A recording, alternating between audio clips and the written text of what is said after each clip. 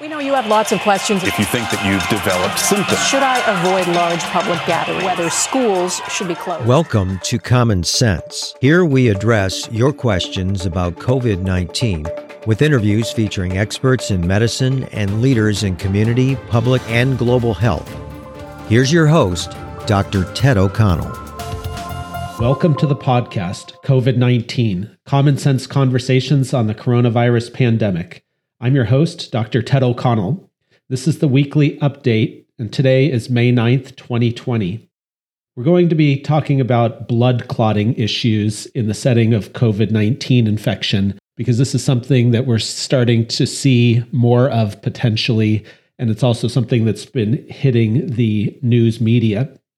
So in this episode, we're going to talk about these blood clotting issues and what is actually being seen clinically.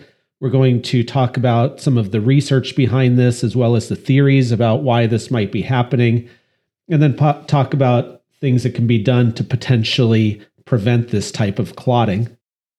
There are actually several different types of clotting issues that are being seen in the setting of COVID-19 infection. First, in patients who are in the ICU, we're seeing high rates of blood clots, mostly pulmonary embolism, which is blood clotting in the lungs that can be fatal.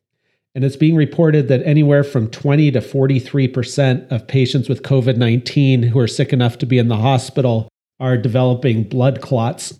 And this is occurring despite being on medications that are being given as prophylaxis to try to prevent blood clots, which is routine care in an ICU setting because of the increased risk of blood clots. What we're also seeing, though, is reports of unusual cases of stroke in young people who otherwise don't have significant risk factors for developing stroke.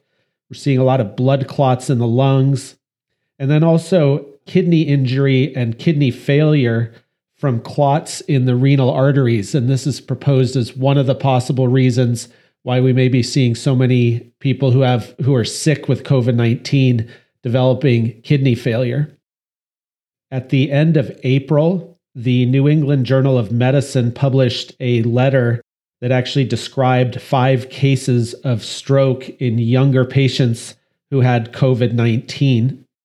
And these are patients who otherwise don't have the typical risk factors for developing a stroke, things like older age, tobacco use, high blood pressure, high cholesterol, family history of stroke, etc. So the question becomes, what is actually going on here that may be causing strokes and other blood clotting issues to happen?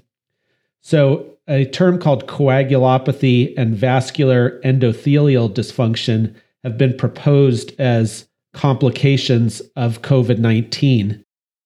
And so what this means is that the virus may actually be damaging the cells that line the blood vessel walls, which can initiate the clotting cascade. Blood clots through a very complex cascade of one factor leading to another factor, leading to another factor. And triggering that is what actually causes a blood clot, so that if you cut yourself and it's not too serious of a cut, your blood will actually clot by exposing the blood to the cells in the lining of the vessels, as well as other factors that occur. So at the heart of it, it's not clear if it's actually the infection itself that is potentially triggering this, or if it is the immune system's response to the virus that could be contributing. But what we're seeing is patients who with COVID-19 who are sick having very, very high levels of a thing called D-dimer, which is a protein fragment in the blood that's associated with blood clotting. And we're seeing patients with very, very high levels of this D-dimer. And so it's felt that that is part of what is going on in terms of these blood clots. We're also seeing other blood abnormalities. There's another test called a fibrinogen that can be a sign of abnormal blood clotting going on. Let's take a little bit of a look at the research that has been done and the studies that have been published. There was a case series of 184 ICU patients, and of these, 27% developed blood clots despite the fact that all of these patients were being treated with blood thinners, which is standard practice in an ICU setting. There was another case series of 150 ICU patients being treated with dialysis, which is what we do when patients' kidneys are no longer functioning. They get put on renal dialysis. All of these patients were being given blood thinners, which is also standard practice. And this is done to prevent the blood from clotting as it passes through the dialysis machine. And in these patients with COVID-19, 43% of them developed clots, mostly in the form of pulmonary embolism, which again is blood clotting in the lungs. What we're also seeing, though, that is unusual, most of the time when you get blood clotting, especially in a hospital setting, it's in the veins where the blood is not moving as rapidly as it is in the arteries. So you can kind of think about it as a slower moving pool where potentially the blood, because it's not moving so rapidly, has more opportunity to stick and start to clot abnormally. And blood that is pooling and not moving is actually the blood that's at highest risk. So we tend to see less clotting in arteries because the heart is pumping blood through the arteries. It's moving at a more rapid rate. And so generally we see less clotting in the arteries. But in the setting of COVID-19, we are seeing arterial blood clotting events. That's actually what's behind these reports of the unusual strokes and strokes in young people. We're also, though, seeing when they do autopsy studies, are seeing microvascular thrombosis, which means blood clotting in very, very small vessels. And sometimes that's not as clinically visible as it is when you get clotting in larger vessels, because clotting in larger vessels can lead to large strokes. It can lead to what we call DVT, deep venous thrombosis, that's in the veins in the legs, and that can cause swelling and pain. It can lead to pulmonary embolism, which is clotting in the lungs, and that can lead to chest pain and shortness of breath.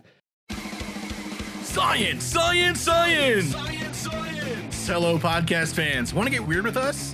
Come check out the Mad Scientist Podcast. We're a weekly show that looks at the history, philosophy, and hard facts behind your biggest paranormal questions. Did the government really pay for a psychic spy program? Yes! Is it true that surgery got its start in grave robbing? Yes! Can a roller coaster really kill you? Legally, we can't say so for sure, but sometimes, yes! Join myself, Chris Cogswell, and my co-host, Marie Mayhew, as we examine the science, philosophy, and history behind the strange and unusual. All to discover what's possible and plausible versus what's, well, just made up. Check us out wherever you find your favorite podcasts. The Mad Scientist Podcast. But on these autopsy studies, they're also seeing clotting that's occurred in very small vessels throughout the body. You may have heard already the term COVID toes. This is a term that's being used to describe patches of red to purple skin on the feet and the toes, but can also occur on the hands and the fingers and other locations throughout the body. And it's part of the spectrum of skin abnormalities that can be seen with COVID-19 and is part of diagnostic criteria. These COVID toes, where you get these patches of red to purple skin, may actually correspond to focal areas of vascular occlusion in small vessels. So again, clotting in very small vessels in the toes, the feet, but also the hands and the fingers and potentially elsewhere. This may actually be a sign of hypercoagulability, meaning increased susceptibility to developing blood clots, although this really is not clear yet, and we don't have enough studies to be sure about what actually is going on there. So then, based on what we know about the potential blood clotting risks in both the veins and the arteries in the setting of COVID-19 infection, the question becomes, what can we do to try to prevent this clotting from happening? And one of the first questions that comes up is regarding the use of aspirin. And it's been proposed, should everybody be considering, or most people be considering taking aspirin to try to prevent blood clotting should they get COVID-19? Or should those who've developed COVID-19 and have mild symptoms be taking aspirin? Or should those who are even have COVID-19 with a bit more significant symptoms, should they be given aspirin? And the bottom line is we just don't know. As of today, I was unable to find any research studies focusing on aspirin as a potential way to prevent blood clotting. The interesting thing, aspirin actually acts on the platelets in the blood, which is related to but separate from the typical blood clotting cascade. So it's unclear whether that would be beneficial anyway. And then you also need to consider the risks of taking aspirin. We don't give aspirin to children because of the risk of Reye syndrome, except in rare cases of an illness called Kawasaki disease, which may actually be related to COVID-19. So there's some question in there as well.